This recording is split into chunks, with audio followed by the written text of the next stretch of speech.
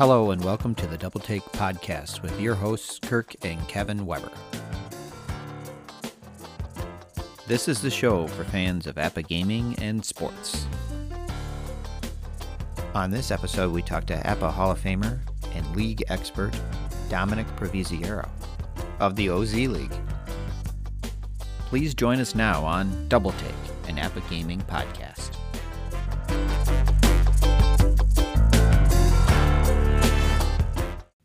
Hello and welcome to episode 23, and this is Kirk Weber with Kevin Weber, and our new format that we're starting is an APBA gaming podcast, and we thank you for joining us. There's a couple things that some housekeeping that we probably need to kind of point out. A few fans of our show were hoping that we would finish our Beatles album talk. We had gotten through Sgt. Pepper and had a few albums left in the catalog of Beatle albums from their career. And what our plan to do for those people interested in that is to have a few special episodes that come out that just focus on those albums. So they won't be APBA related, but one could go to those and check those out.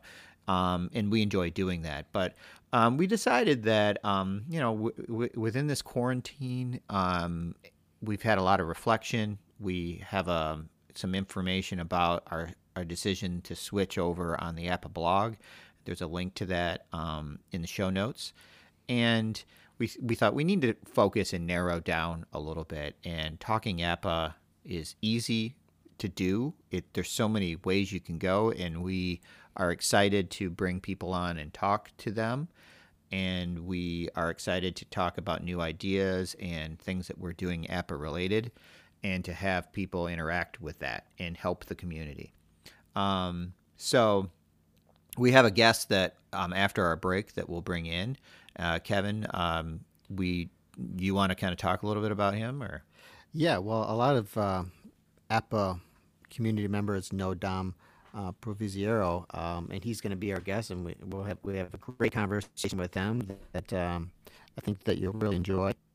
We were planning on maybe getting to a couple other topics here. Like I finished my 1968 Detroit Tiger, single team replay, but because our interview is lengthy but worthwhile, we'll wait till another episode to talk about those topics and other things that we have.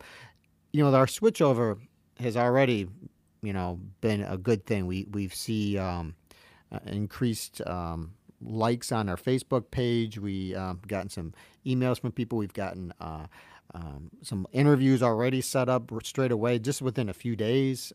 We get more listens on our episodes and stuff. So I think it's going to be a good switch. We like to finish what we started, and we started the Beatles stuff, and we love talking about the Beatles, and you'll hear some stuff about the Beatles in our interview with Dom. So we will definitely finish that stuff up and make them like kind of special episodes that you can listen to if that's something that you wanted to hear the end of. What we were thinking, and it played out this way, is anytime you bring Dom on to talk, especially about APBA, it's not going to be short. So, and this is no different, but it's entertaining, it's fun, and we would like everyone to just, if you have any feedback on it, let us know, but enjoy it. And right after the break here, we'll come back and have our conversation with Dom.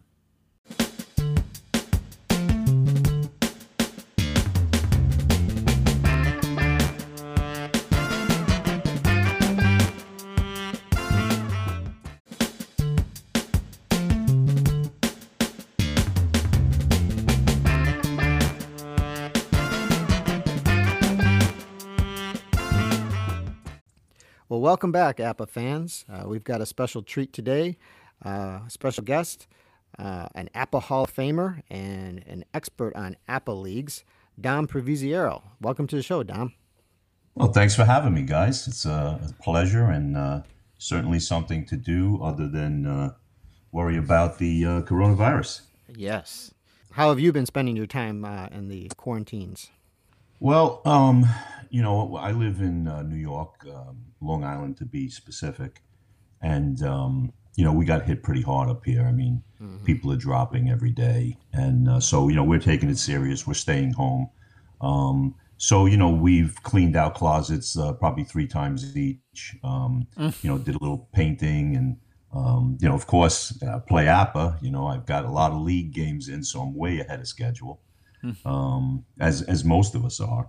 And I'm actually still working from home. So, I spend, most of my mornings and part of the afternoon, and then I shut down and, do stuff with the wife and things like that. So we're taking it serious. We're staying home. We're quarantining. Well, that's good. Yeah, we both are kind of, we're in Michigan, but similar sort of thing where we're both high school teachers and there's no school, so we're home. And so APA has definitely played larger into some pastime things, but yeah, just trying to take it serious. And Michigan's been hit not as hard as your area, but one of the more harder hit states. So we're hoping that we can kind of work our way through it too. Yeah, it's a sad time, but I'm glad that we have things like this, like your podcast and APA games that will, give us a little bit of a break, a little bit of a distraction. Yes, exactly. Yes. You are a bit of an APA expert on league play, and you did a fairly long-running segment on John Aslan's This Week in APA on the Commissioner's Corner, which I thought you did a great job with. So we're going to go into a few things as far as maybe leagues and how you might handle that in quarantine times. But before we get to that, who do you think is like the most important APA person in your life, the person that's kind of directed you to this hobby that we all love? What do you think? Well, that's a tough one because the person who introduced me to APA actually passed some years ago, and the person that I co-created the OZ League with has also passed. So my APA mentors, in a sense, are gone. But I will say my go-to guys, like nowadays, currently, would be guys like Doug Reese and Stray Corrado, people like that I can basically call up at any time or email at any time and ask them a question, whether it's about league issues or APA history. I mean, there's so much APA history out there that people really don't know about. And there's a handful of guys left that really, really know the details. So those are my important people as far as my go-to guys. Of course, I have my longtime league members that have become family to me, like Dave Hall and Neil Cohen and Gus Cottis and things like that. I mean, they've really become like family members just from this game. Mm-hmm. Yeah, wonderful. Yes. All right. So, I just was thinking, like, as far as quarantine type stuff, what do you think is kind of the direction that this might take for APA gaming, as far as online play, as far as maybe APA Go, baseball for Windows, those kind of things?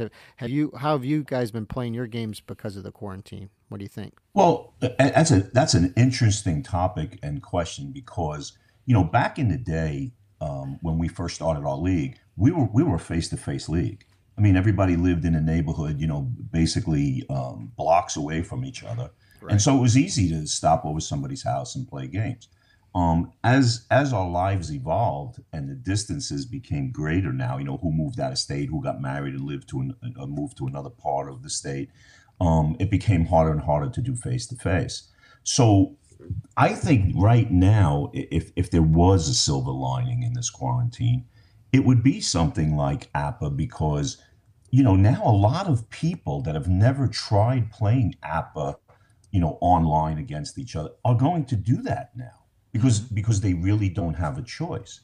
So you have things like APA Go, you have things like Baseball for Windows, because Baseball for Windows you can play through Zoom, you could play through TeamViewer, and honestly, I never heard of these things, just a year ago or 2 years ago. And now they're becoming so popular. And I think right now with this quarantine situation, they're going to be more popular than ever. And APA players are now learning, hey, we can play somebody online against each other, like almost face to face. Yeah. Yes. Have you had any experience with playing online? What have you Yeah. taken from that?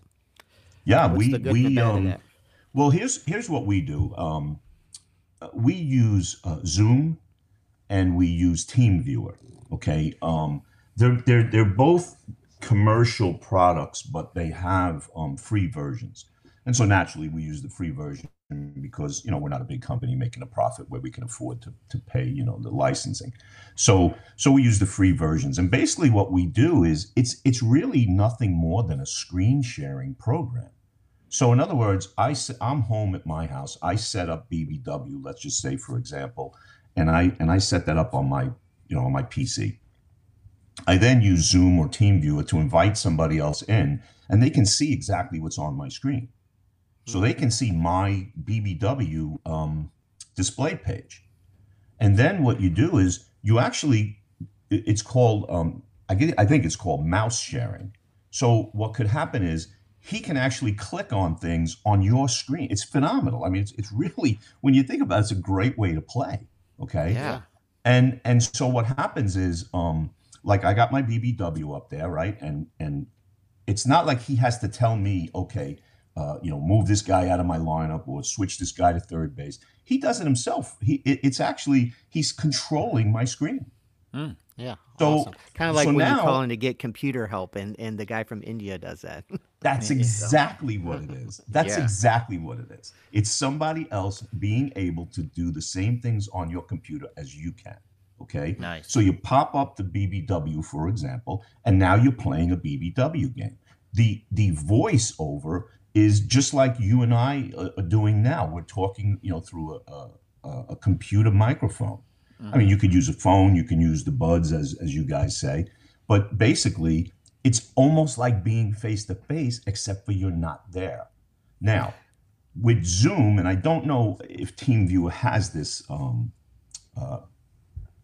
thing on it, this piece on it, but with Zoom, you can actually see faces.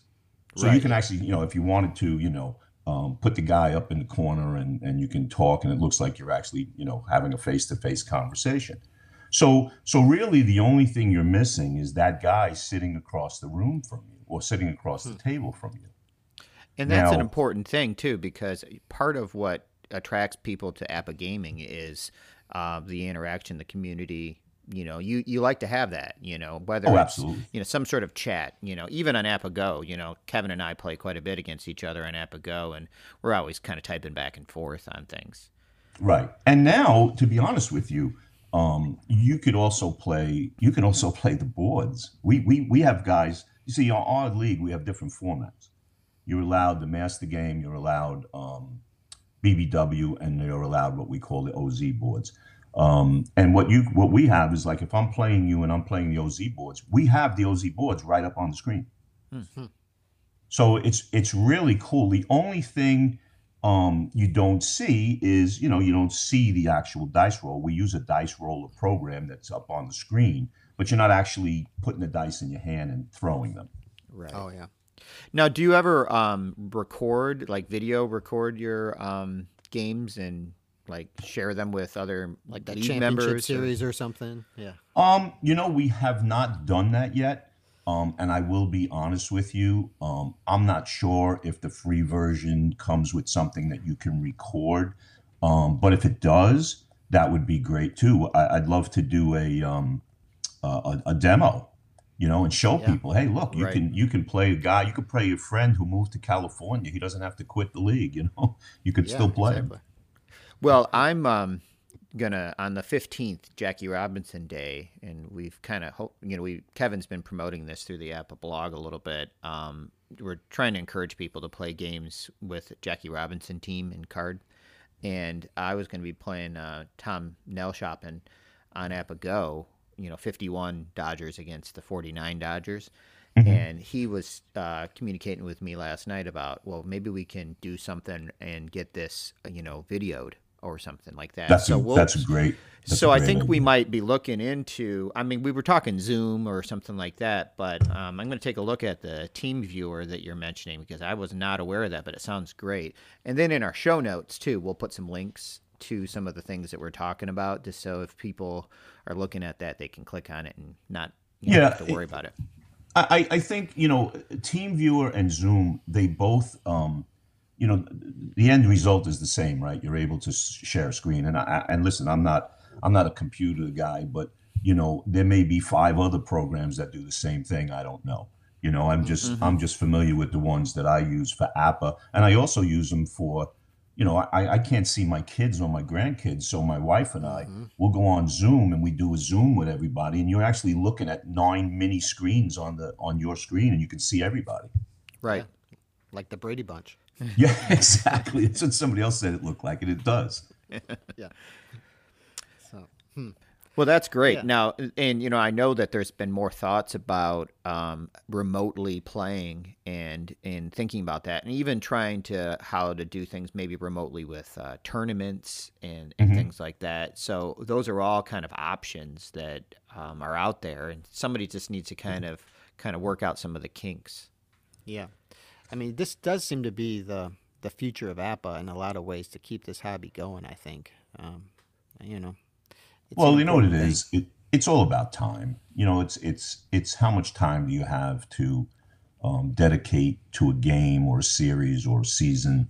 Some people just like to do replays. Some people like to join leagues. Some people just like just a random game, pick a team, and that's the team that they're playing for the day. So being able to connect over the internet is good for a lot of things. I mean, let's face it.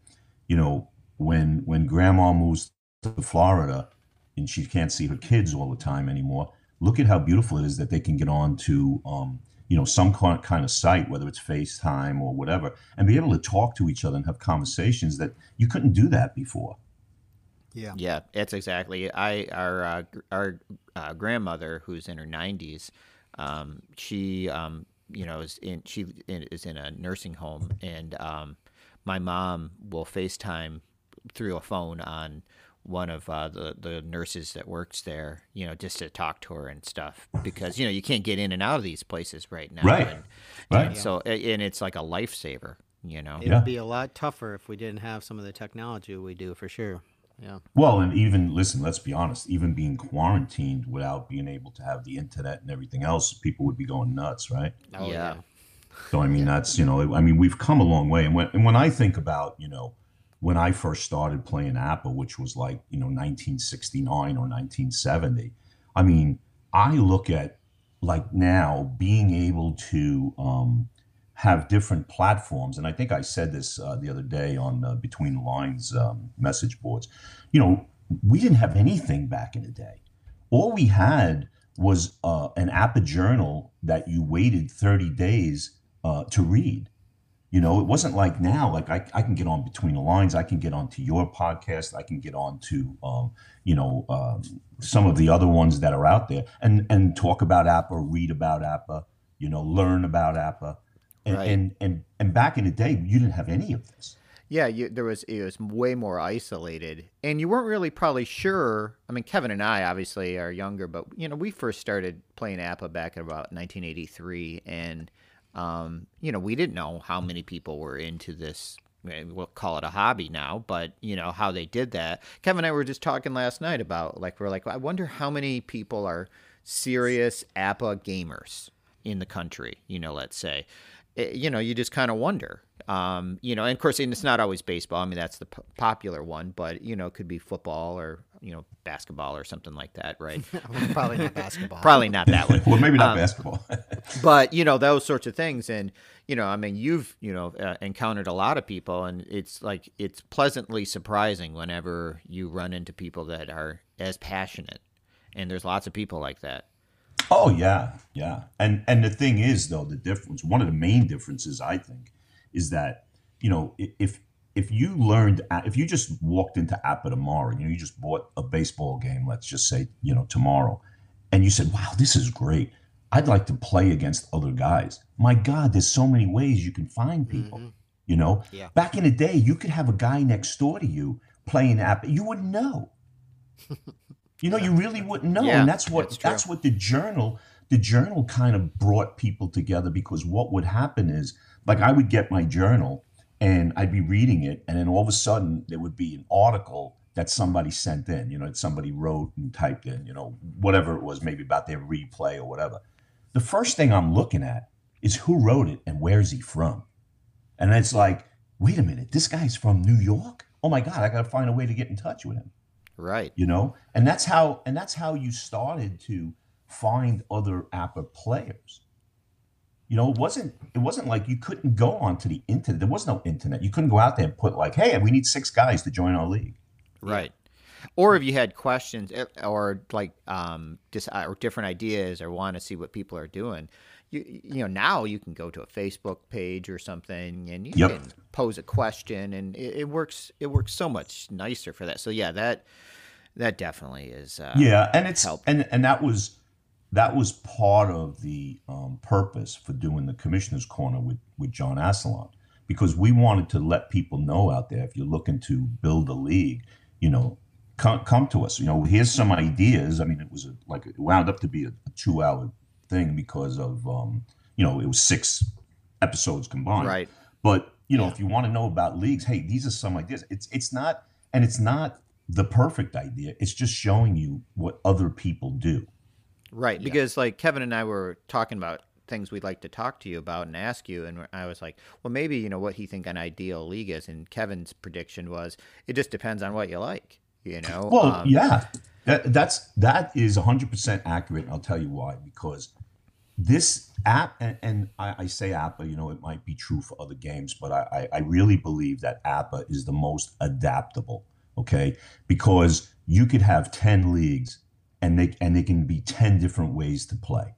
Okay, and not only that, but you can adapt as you go along. You could say, hey, and I'll tell you some of the things that I've done is I've gotten contact with other commissioners or other leagues.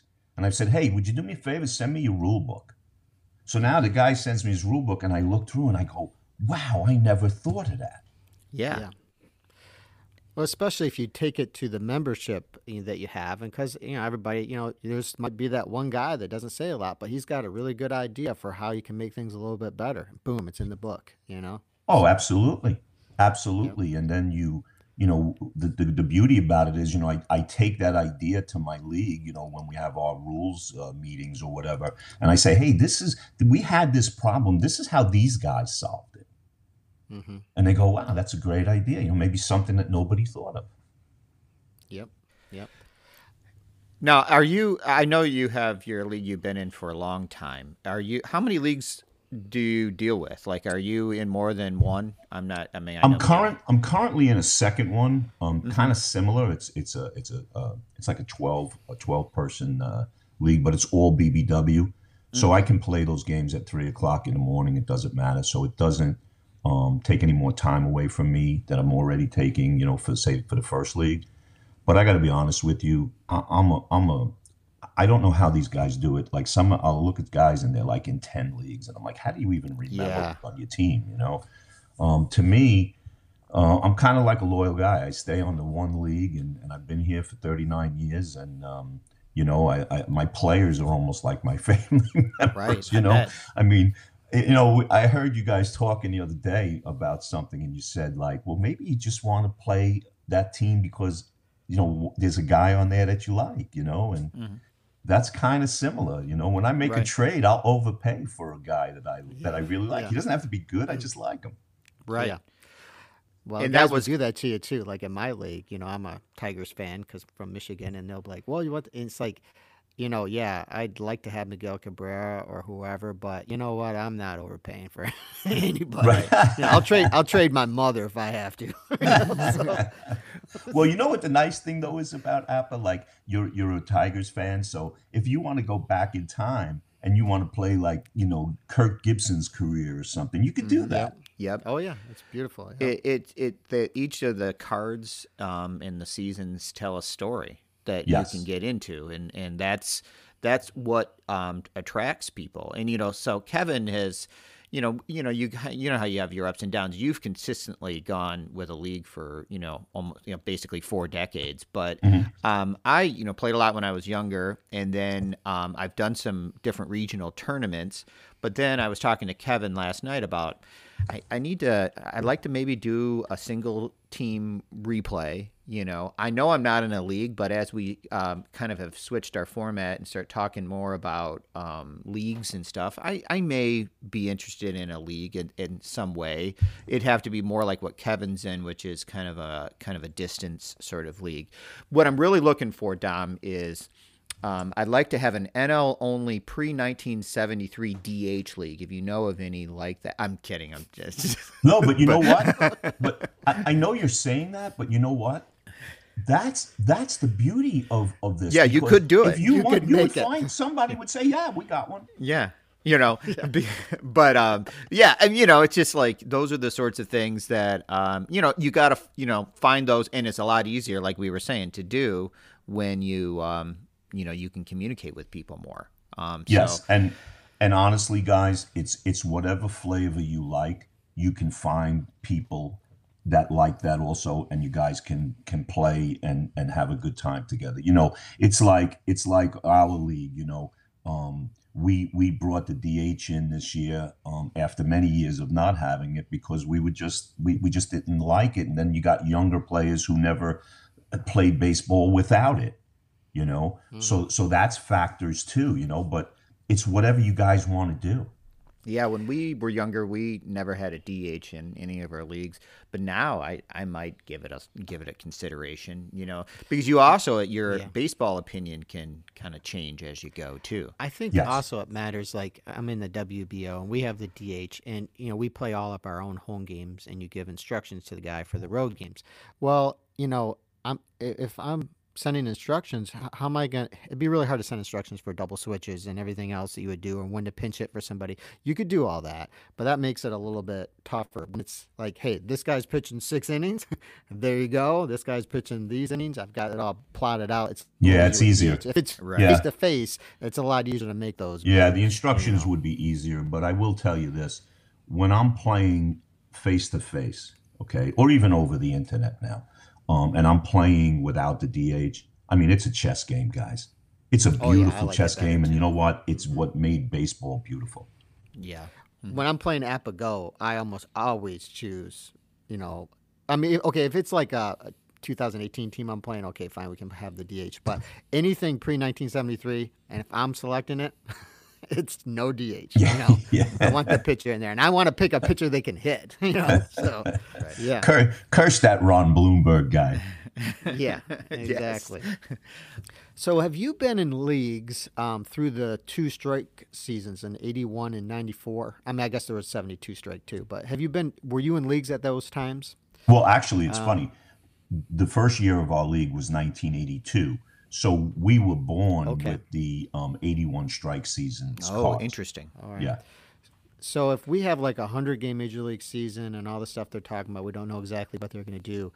What do you suggest leagues do, or what are some routes they might go as far as handling the shortened season? What do you think? Well, you have 2 choices, really. I mean, we used the 81. I don't remember how many games they played, but we played. We decided in 94 and 82 or whatever, we're playing 162 games. And that's what we want to do. But you're going to have cards that are slightly, pumped up. That's possible. But that's okay because everybody's got them. Just try to it's not favoring one team. Right. Yeah. And normally those cards are intriguing, like those shortened season cards always seem to be a little different. We were talking. Do you remember about that. Did Tony Gwynn hit 400 for the 94 card in your league?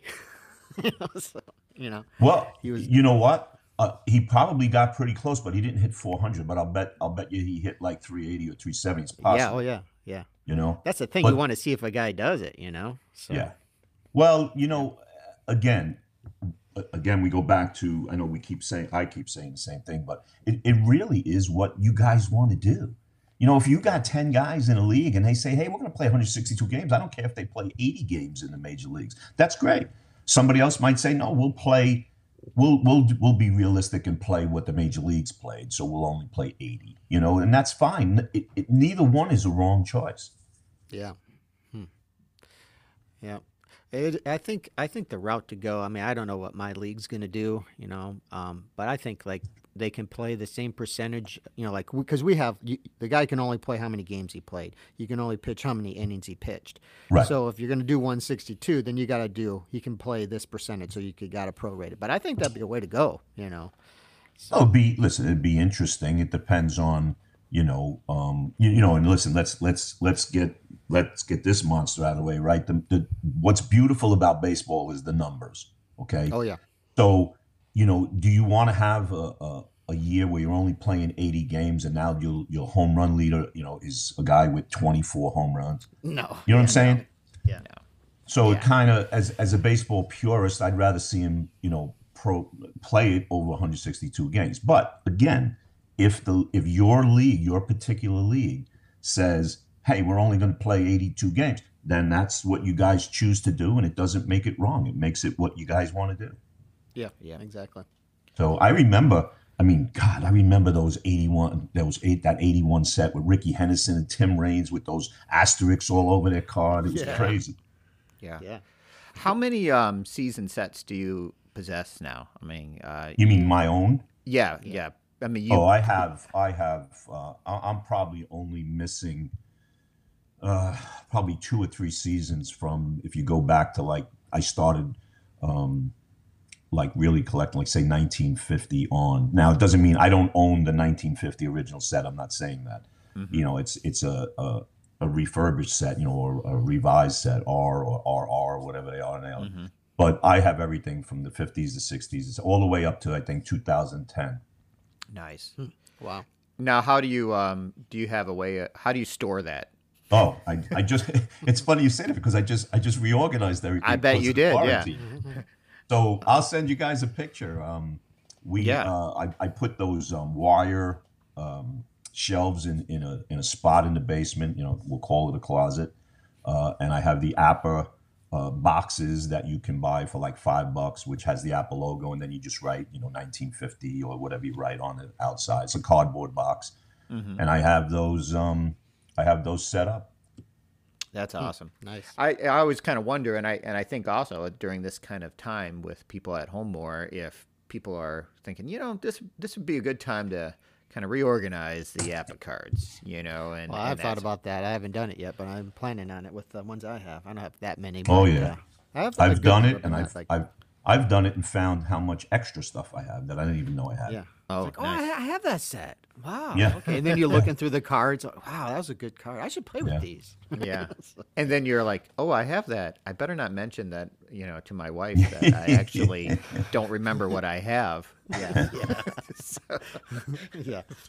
Now you mentioned baseball for Windows. And neither Kirk or I have ever played baseball for Windows, but it's more based on the master game.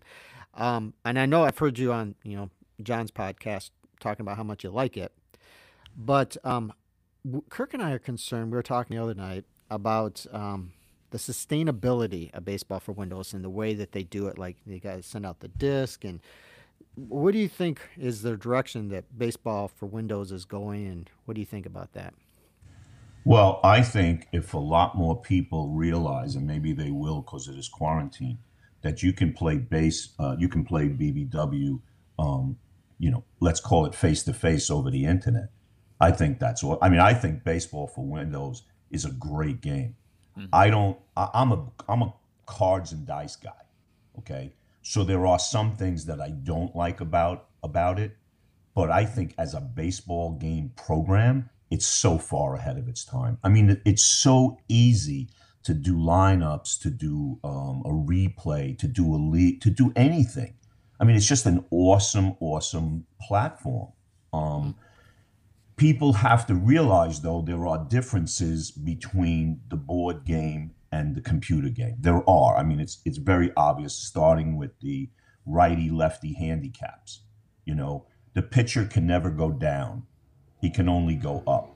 To me, that's not realistic.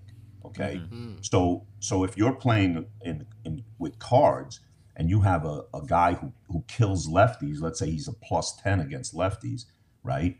Well, when you go and play that same guy in BBW, he's no better than anybody else against that Oh. lefty pitcher.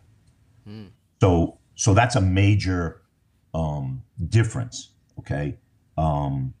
Is that So- Master Game or just this BBW? No, 'Cause just I've never- BBW. In the Master Game, it's whatever the guy is. If he's a +10, he's a +10. Yeah. In Master Game boards. But when you go to BBW, it's not the same platoons. So that could be, for some people, but I think it sounds like when you say it's easy to do lineups and things like that, that for people that aren't, you don't want to have to be an IT genius to be able Right. to play a game.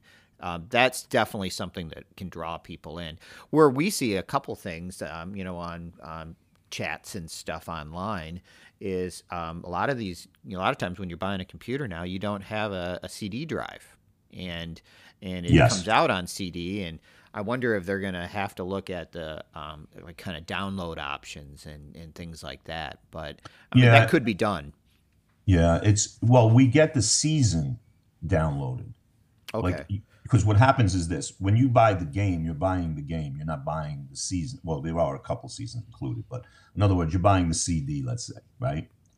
That is what you have to buy on a CD. But once you buy it and you load it in there, you never have to buy it again. And so the next year, when you get the new season, like say, let's say, the 2019 season, players, that you can get from APBA right through the download. Okay.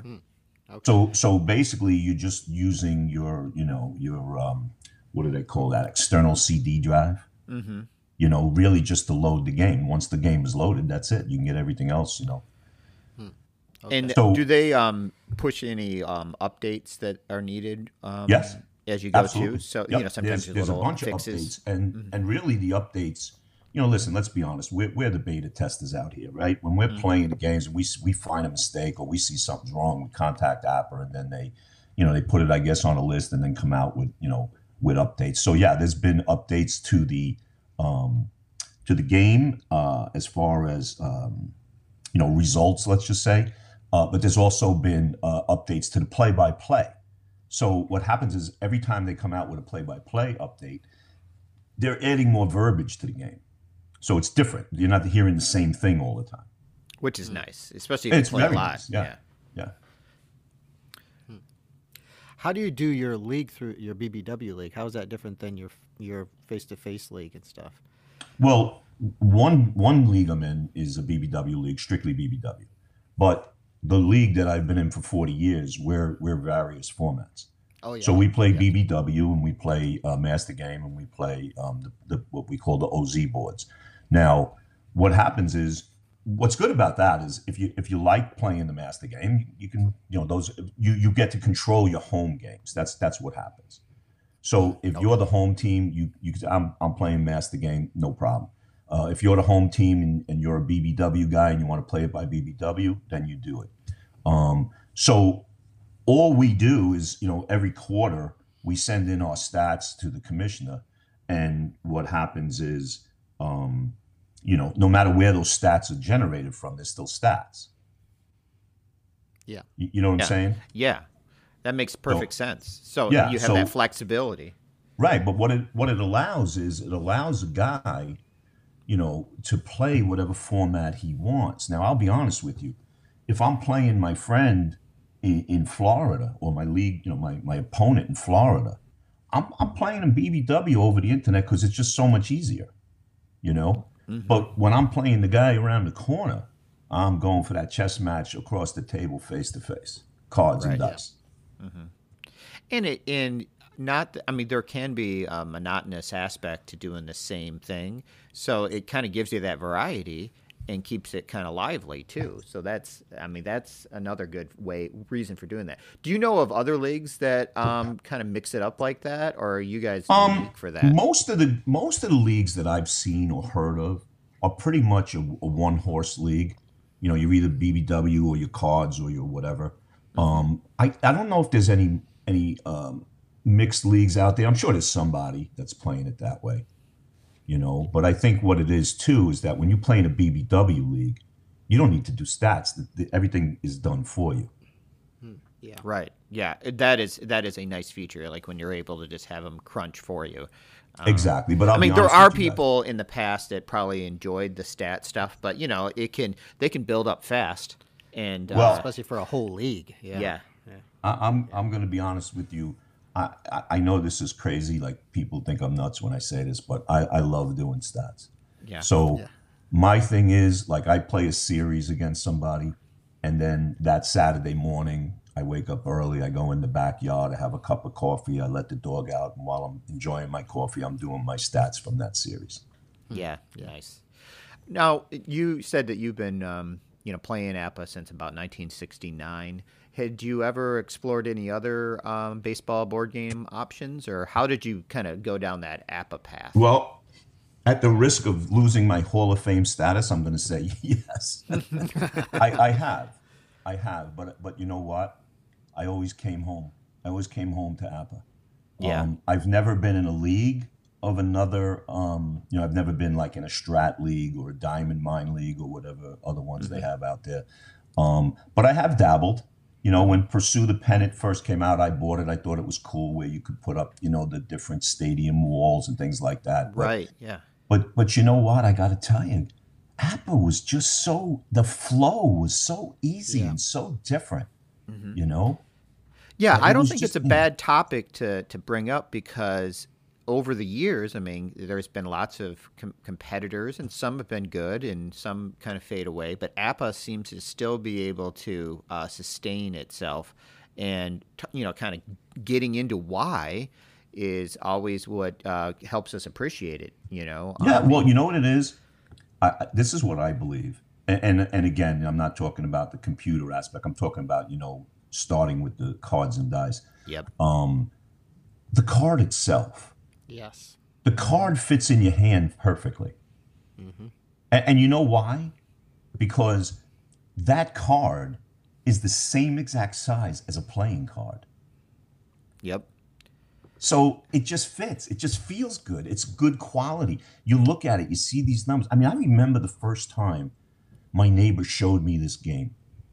And I walked into his kitchen and he brought out this box and and he had these cards with all these players' names on it. And I was hooked just by looking at it. Yeah. Right. Just like the larger last name and where it's Yeah. positioned. Yeah. Ruth Mantle. Yep. And you're like, wow, that's Mickey Mantle. Yeah. Yep. Yeah. And what's funny about that is, you kind of touched on it before when you said like, each card has a story but the beauty I think of APA is if you play a lot of APA, you have guys that just are good and they weren't good in baseball. They just happen to have a good series for you or a good year for you, and you'll never forget that guy. Right. Yeah. Mm-hmm. That guy that has that standout, like, had a Right. big hit or something, and you remember that. Yeah. Yeah, we had a guy, Gary Gray, okay? Like, I could probably ask 100 baseball players, hey, who's Gary Gray? Who did he play for? Nobody would know, okay? But Gary Gray in the OZ League was the first player to hit 4 home runs in a game. We'll never forget him. Oh, yeah. Well, just like I did my 68 Tiger replay, and Don Wirt hit 4 home runs for me. I figured it out that it was like I had a better chance of winning the lottery twice. Yeah. When that happened. But it's amazing. I did. It's amazing. And, and I think like the most APA baseball moment in the last like 50 years is the Bucky Dent 78 home run. All right. That is like an APA moment. Yeah. Like Yeah. that kind of thing. That's like in the tournament and Bucky Dent comes up and you roll 266s in a row and Yeah. he hits a home run. And you're like, what? Yep. So, yep. The unlikely heroes. Yep. That's Yeah. true. And now Kevin and I have talked about it, and I'm sure that you've, gotten into this before, but like when you look at players, do you look at them with the vision of an APA card? Like when you see like if you see some highlights of Ricky Henderson, you think of 11s and stars Oh, and stuff like that. Absolutely. And that to me is like, I haven't like done like APA football or something, and I don't know what a good looking running back or quarterback looks like, so I don't have that for like, let's say NFL players, but for baseball. And I don't know if Strat has that either. I never really played Strat. I don't know if their cards are like that. So But like, Well, I mean, you just have a vision, a visual that comes based on the player, and it's very absolutely. unique. Absolutely. Well, what about this? How many times maybe you're sitting at a ball game and you're with a guy who's not an Apple player, you know? And let's just say you're watching somebody, and let me take Joey Votto for an example. So you're sitting there, and the guy says, your pal says to you, man, that Votto is a really good first baseman. And you turn around to him and say, yeah, I bet you he's a 5. Yeah. Yeah. Oh yeah. You know, and he's like, he don't even know what that means. Right.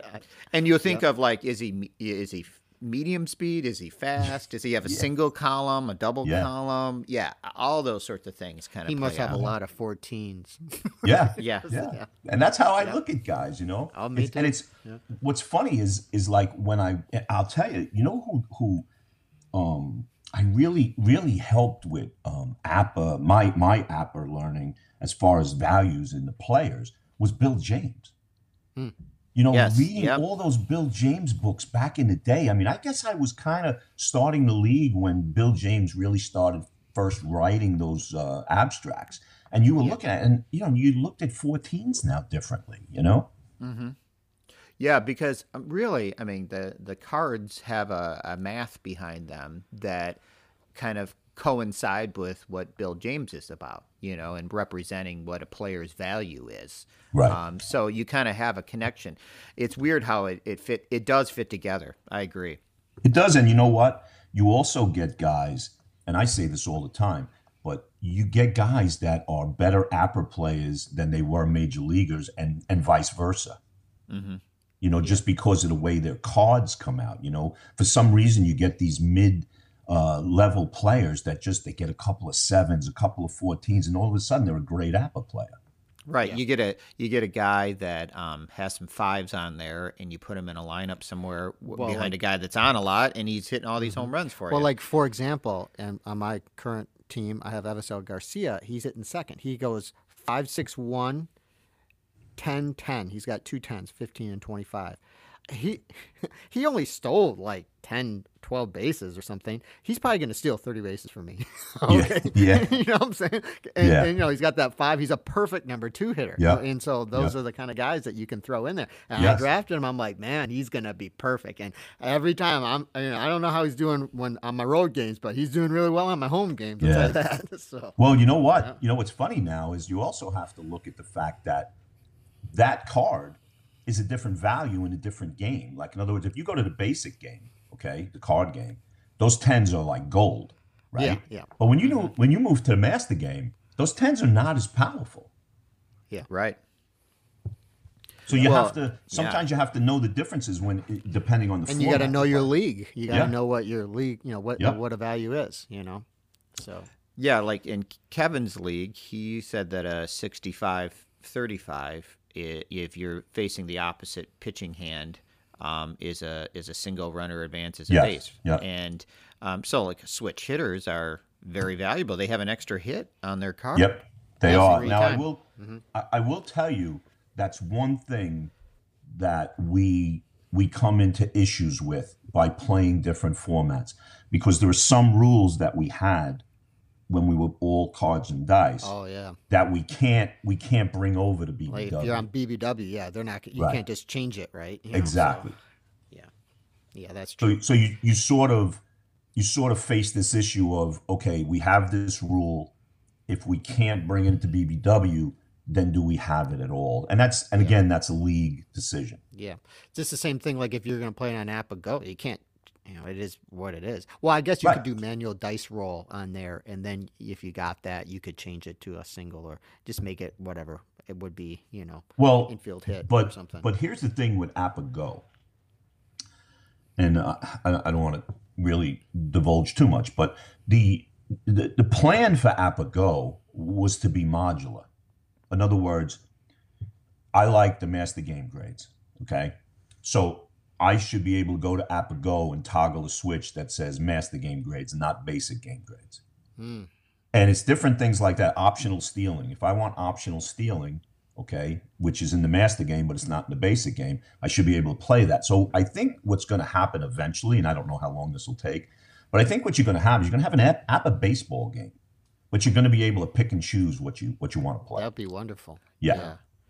Yeah, we've looked more into AppAgo, especially while in kind of self quarantine, and there's a lot of things that would.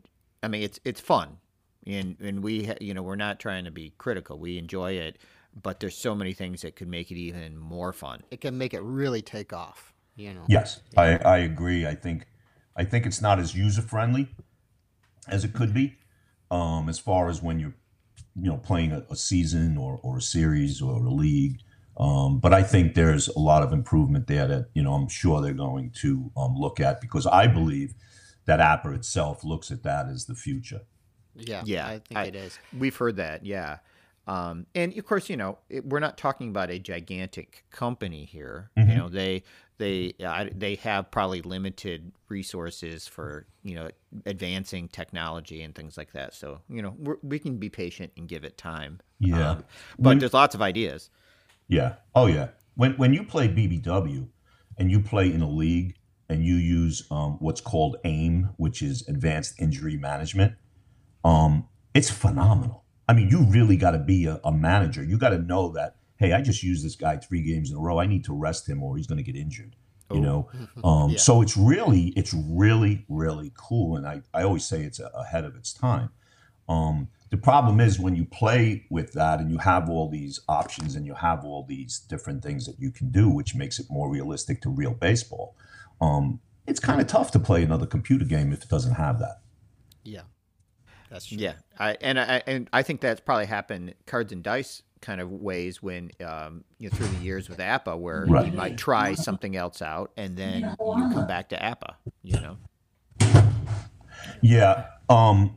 I think what happens with the cards and dice, and this is what happened to us, is we were playing the basic game when we first started the league, and then we looked at the master game, and the master game was just I'm talking about the master game for boards, cards and dice. It was just too complicated for us. Yeah. Games Takes would too take an long. hour or The whatever. nice and, thing- I'm not demeaning the master game. If people like the master game, God bless you. If you had the time to do it.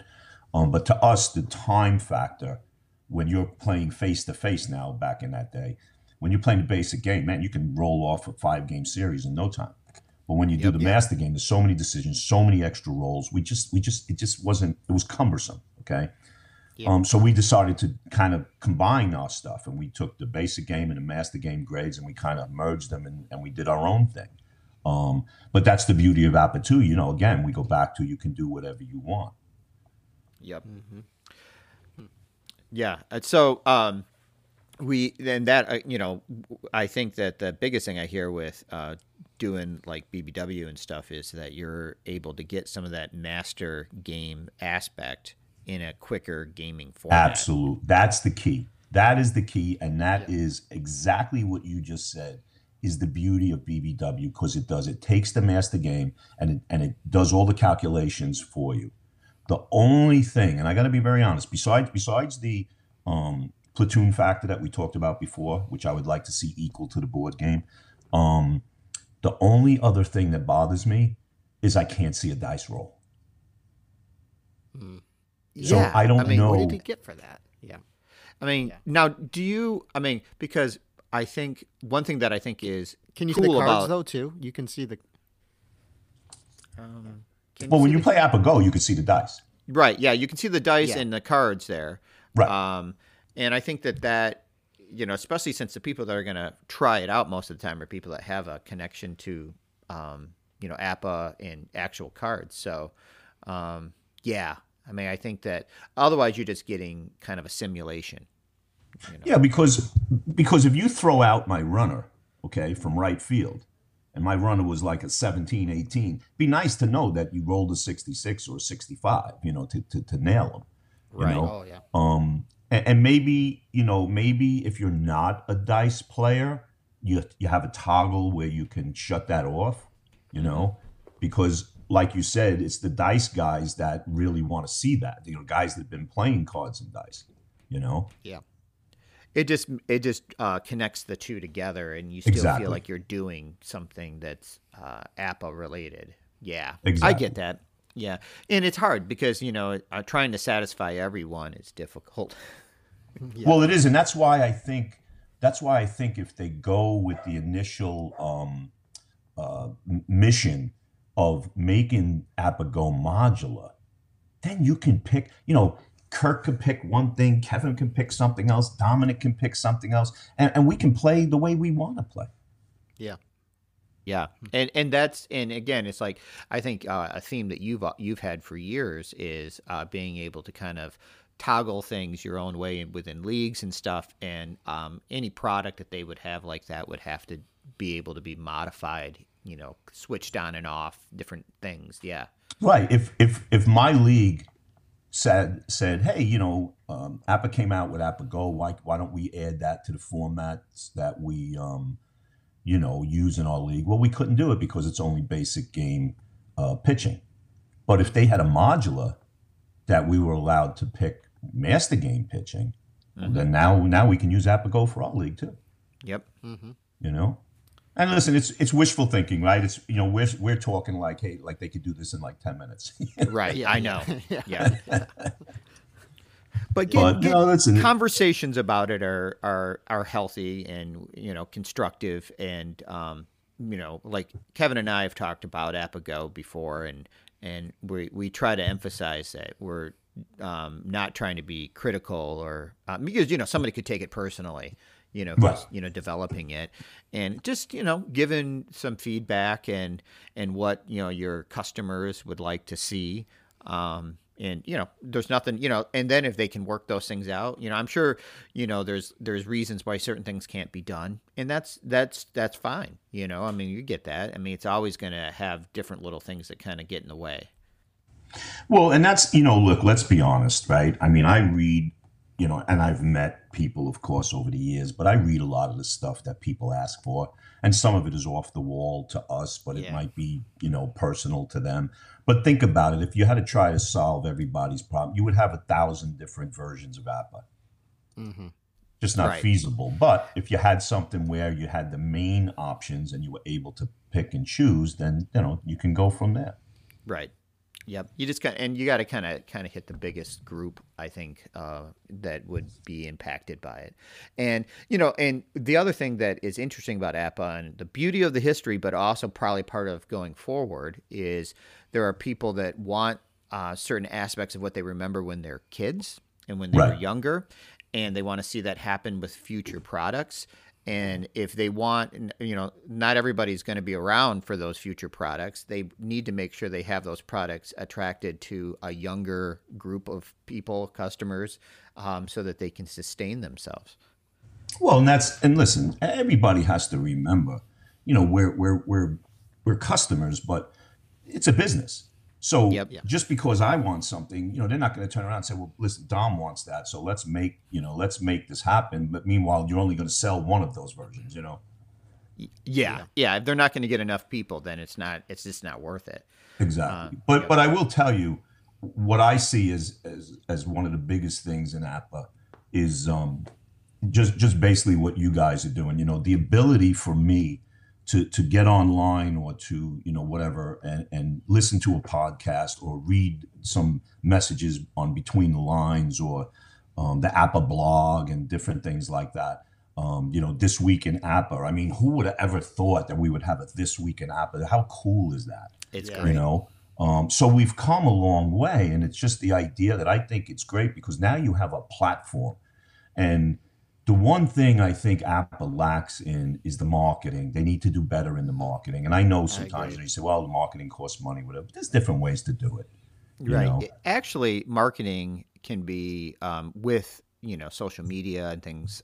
Right. Certain aspects don't have to cost a lot. It's just a matter of a focus. Exactly. And coordinating things together.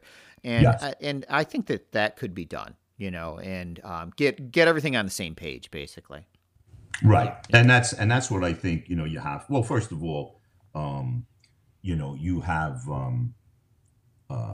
one of these things where you say, okay, let's get all, but you're a small company, you're trying to focus, and then where do you put your focus? I think they have to kind of stop and say, okay, where are we going? And I think they tried to do that with APA-Go. I think they tried to say, listen, this is where the future is. Let's put our focus here. And that's what they did, and that's what they're doing. I just think they need to have more updates in APA-Go than what they've had because it seems like it's kind of quieted down.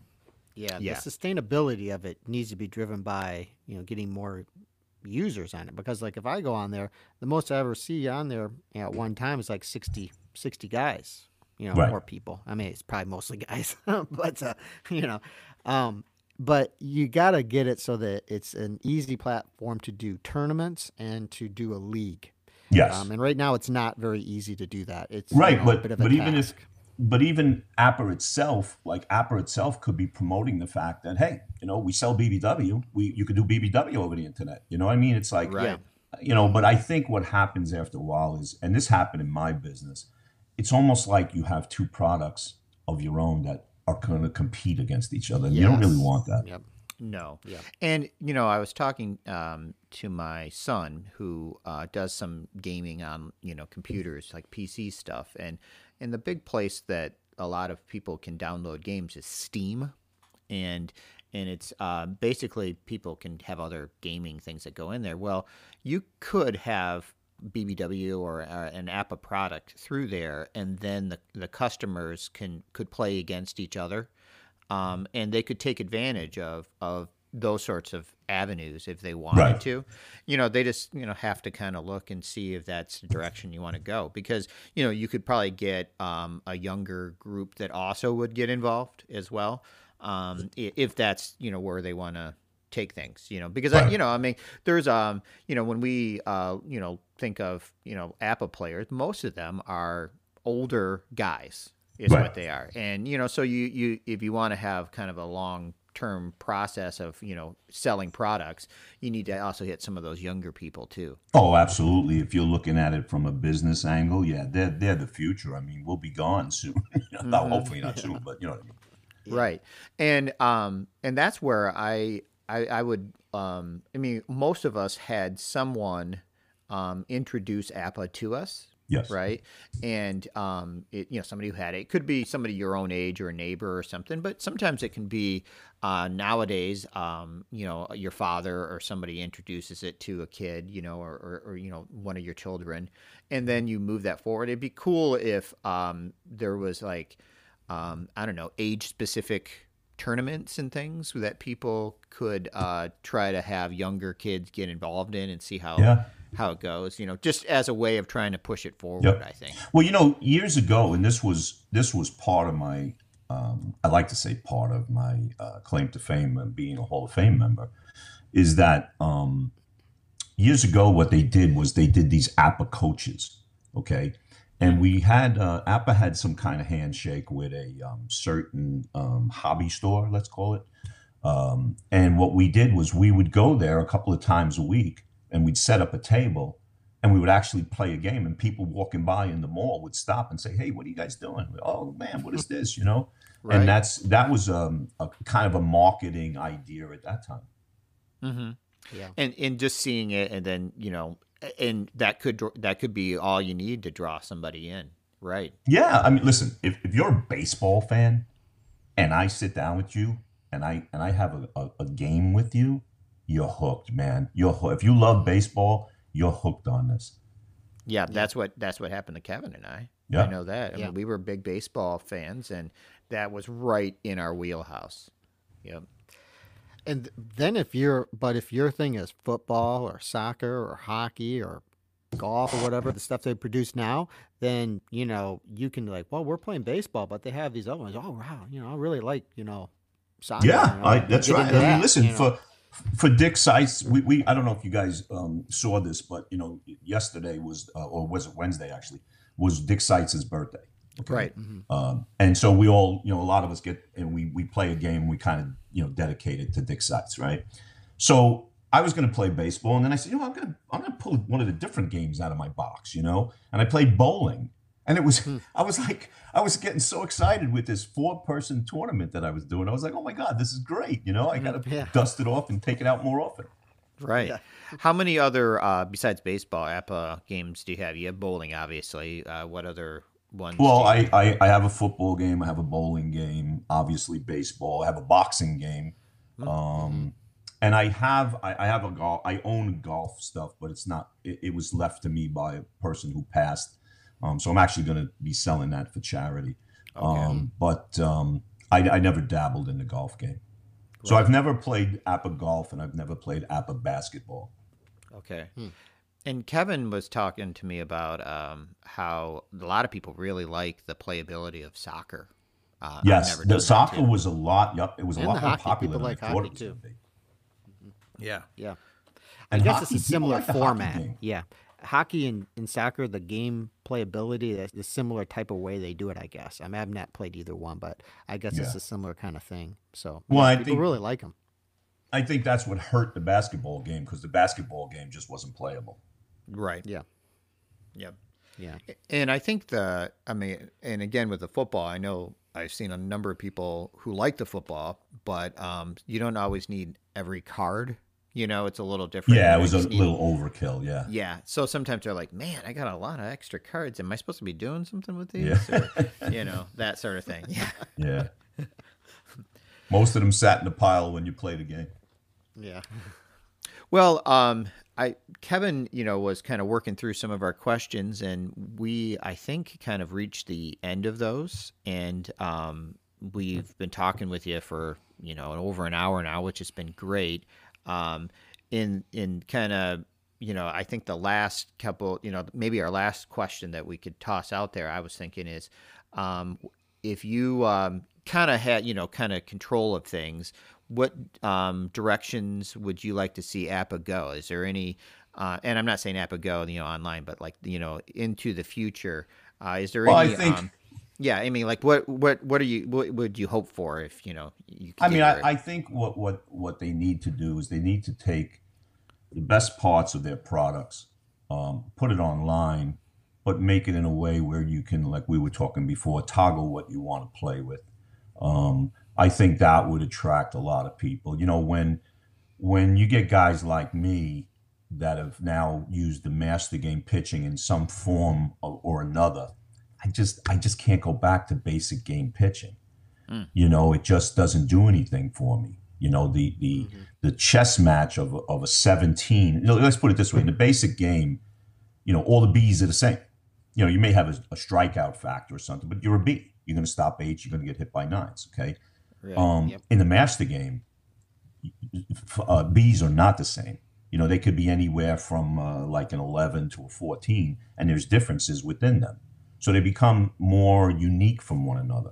So I think when you take stuff like that, and if you were able to toggle that on and off, I think that's the way they need to go. You got to be able to play online, okay, which obviously ApaGo does.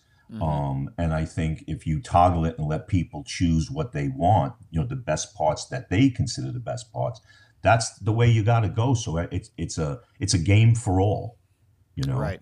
and do it that way. I mean, that's the only thing I could think of. I mean, card and dice wise, I can't think of anything that I would say, yeah, let's make this, a better game. I think the game is great, cards and dice. I like BBW. I just think that the ApaGo, the way to go with that, I think, again, is to be modular. Let's go modular. You guys want to have a league where, you were saying before, pre-1970, DH, whatever, you should be able to click all those boxes. Yeah. Yeah.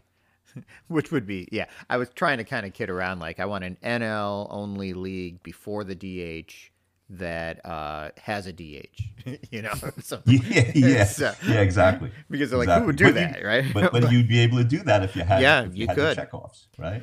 Yep. That would be cool. That would be cool. So you guys know that today's the anniversary of the Beatles breakup, right? Yeah. We and we talk a little bit, like we're switching over and gonna focus, or narrow down to APA stuff, but we on our podcast had been going through the Beatle albums because we were about as passionate about the Beatles as we were with baseball and APA when we were growing up. So we might need to at least finish up some stuff, but of course it depends on who you want to talk to about the breakup, different times, exactly. different guys broke up at different times, it's like who rushes to it. Right. Yeah. Everybody has a different opinion. Right. Well, But are you are you a Beatle fan or? I love the Beatles. Yes. I love the Beatles. I think all their albums were so different from one another. They had their own, pros and cons. I think individually the Beatles were good. to me, like when I go to YouTube, and that's another thing, guys. YouTube. I mean, come on, whoever thought I can go in there and watch boxing and concerts and stuff, right? But I go in there and look at Beatle concerts or Paul McCartney concerts, and he's singing those songs, and the whole family's in the audience singing along with him. It's like you could have a grandpa that's 70 and a dad that's 40 and a kid that's 10, and they're all singing the song.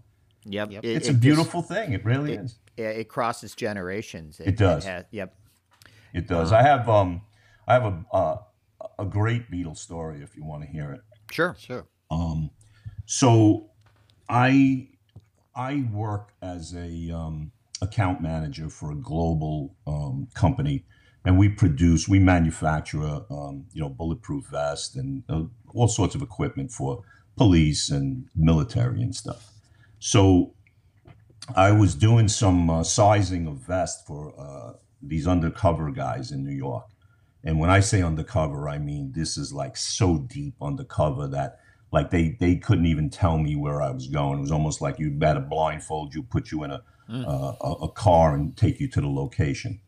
So I'm sitting in the basement with a cop, and we're waiting for these undercovers, to come in, and they come in and I'm sizing them. And when I say undercovers, I mean like there's no way anybody would ever know that they were police officers. That's how deep undercover they were. Wow. So anyway, we're doing this sizing, and all of a sudden this lady shows up, and she wasn't there to get sized. She was actually a supervisor who I think she was a lieutenant that had retired from this unit, right? And she was just coming by to say hello because she heard that, we were going to be, doing the sizing. So anyway, we're sitting, we're talking, we're yakking, we're in between sizings or whatever. And the conversation somehow comes over to the Beatles, right? So the other person who was with us says to her, "Tell him your story," right? So I said, "What story?" She goes, she's got a great Beatles story. I said, "Okay." So now I'm listening to this lady tell this story. So she's a big Paul McCartney fan, and she scores 2 tickets to see Paul McCartney. And she sees the concert, and while she's walking around the concert, she sees one cop that she knows, and she says hello to him. He was working the concert. So he says, "Oh," he goes, "I didn't know you were coming. I know you love McCartney, you love the Beatles." He says, I'll be working his dressing room after the concert. So he says, "Definitely, you got to come over there, and I'll get you in there, and you can meet him." So she's like freaking, and she goes, "Oh my God, yeah, you kidding me? I love McCartney, right?" So after the concert, she goes to the designated place. She sees her guy. He gets her inside. Okay. While they're inside I don't know what it is, like a suite, a dressing room, whatever it is, right? Mm-hmm. He goes over to Paul McCartney, and he says, "I'd like you to meet a coworker of mine. She's a huge, huge McCartney and Beatles fan." So he walks over to her, and he shakes her hand, right? Mm-hmm. And he says to her, "How does it feel to meet your first Beatle?" And she says to him, she goes, "Well," she says, "you may be the first Beatle I've met." She goes, "But you're the second Beatle I've touched." So he laughs, right? And he says, "What does that mean?" She says, "I was the responding officer when John Lennon got shot." She says, "I tried to save his life." She says, I was all over him." She goes, I had my hands all over him trying to bring him back to life.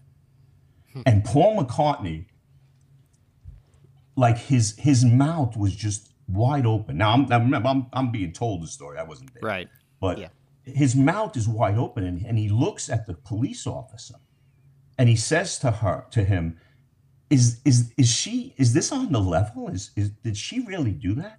And he says, "Yeah." He says, "She was around the corner when it happened, and she responded to the scene and tried to save him." So he goes, "Oh my God."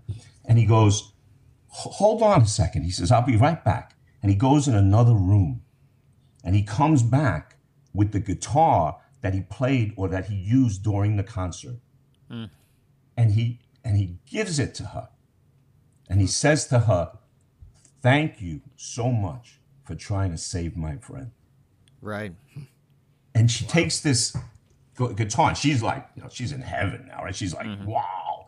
So then she tells me that, she goes, I'm driving home from the concert. She goes, and my friend calls me and says, hey, so did you see the concert? How did you like it? And meanwhile, she says the guitar is on the passenger seat. Crazy. That's awesome. Crazy story. Yeah. It's interesting. I know that, I'm sure as somebody as famous as Paul McCartney, you got to always kind of play things close to the vest, and stuff. But that sort of thing, I'm sure, like, hit him deep.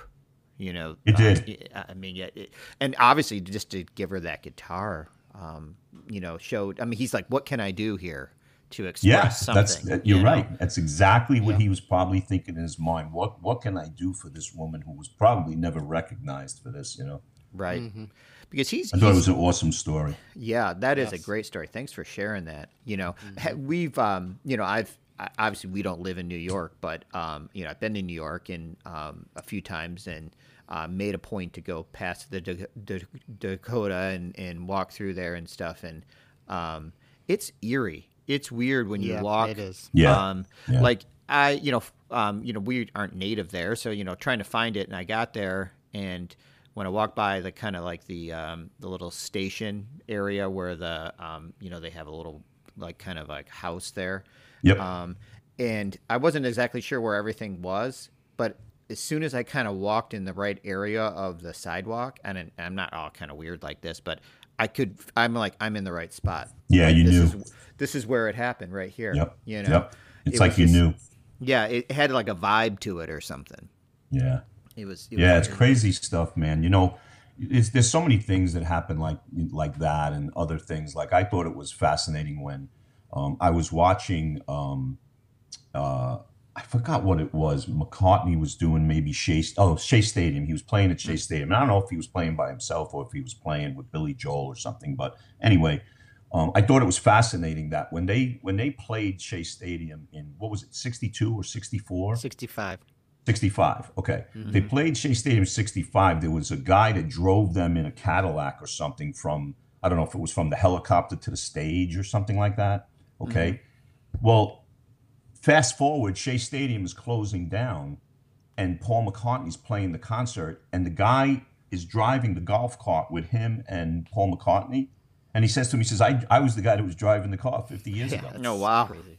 Yeah. I was like, oh my God, like, how freaky is that? And, when every moment is a big thing, he runs into that stuff, I think, all the time, and there's stories in every state in this country. Like, he was playing Comerica Park and went to the Motown Museum because they loved Motown music, and was going through there. And Motown Museum is, great place to check out if you ever get a chance. But you can go into basically where all these great records were recorded, and they had a piano in there that was used on so many things, but it was in disrepair.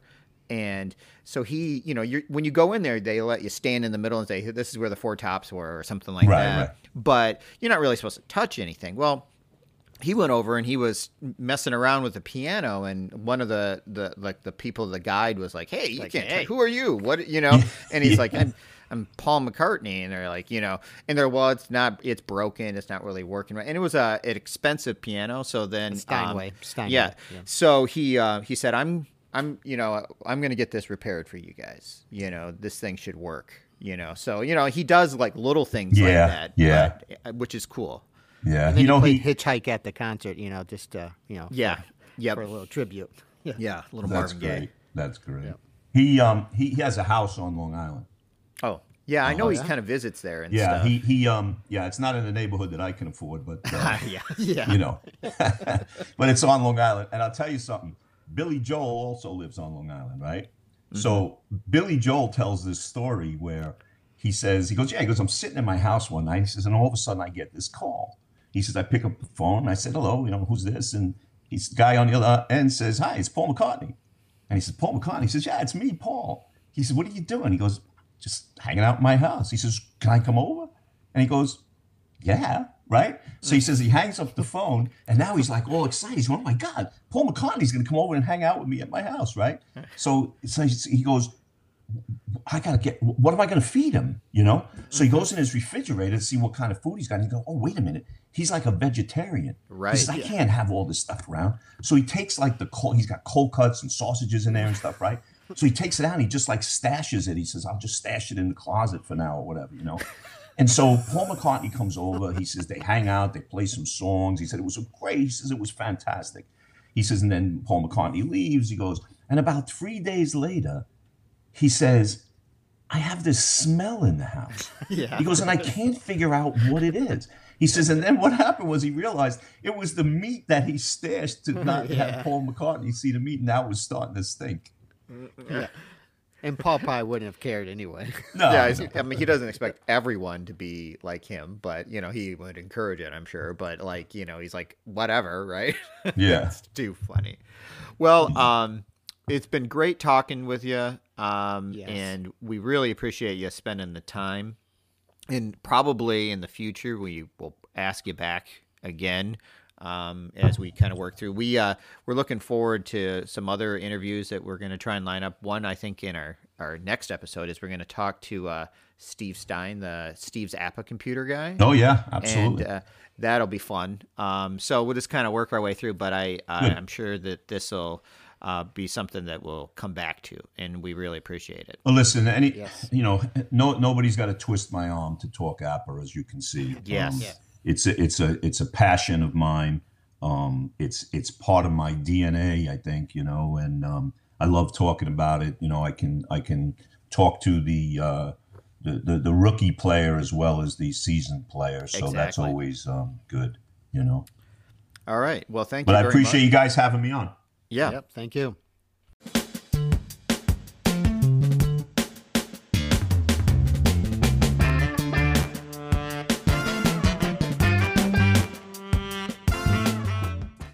Well, we really appreciate Dom joining us. This makes the end of another lengthy episode, but hopefully you guys really enjoyed it. We want to urge all of you to participate in Appa Jackie Robinson Day, which is going to be April 15th. And we have information about this in the show notes and also on the Appa blog, and there's been lots of posts out there lately. Basically, play with a Jackie Robinson card. Play with the Jackie Robinson team. Play it in any Appa format you want, and then report on your results on the Appa blog Facebook page. There'll be a post there where you can say how Jackie did and how your game went and those kind of things, and just have a little fun with that in the self-quarantine times. We've got an interview set up, and hopefully everything will go well, with Steve Stein. And most anybody that plays Appa baseball knows Steve from Steve's Appa Card Computer. So we're going to be talking with him about, obviously, his card computer and other Appa-related topics in our next episode. So hopefully you'll come back and join us for that.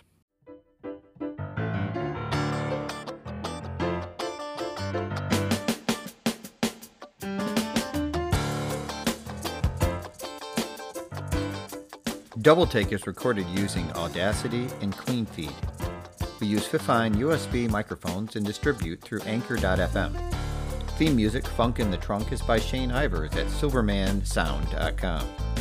Please follow us on Twitter, Facebook, or Instagram at DoubleTakeCast, or email us at doubletakefeedback@gmail.com.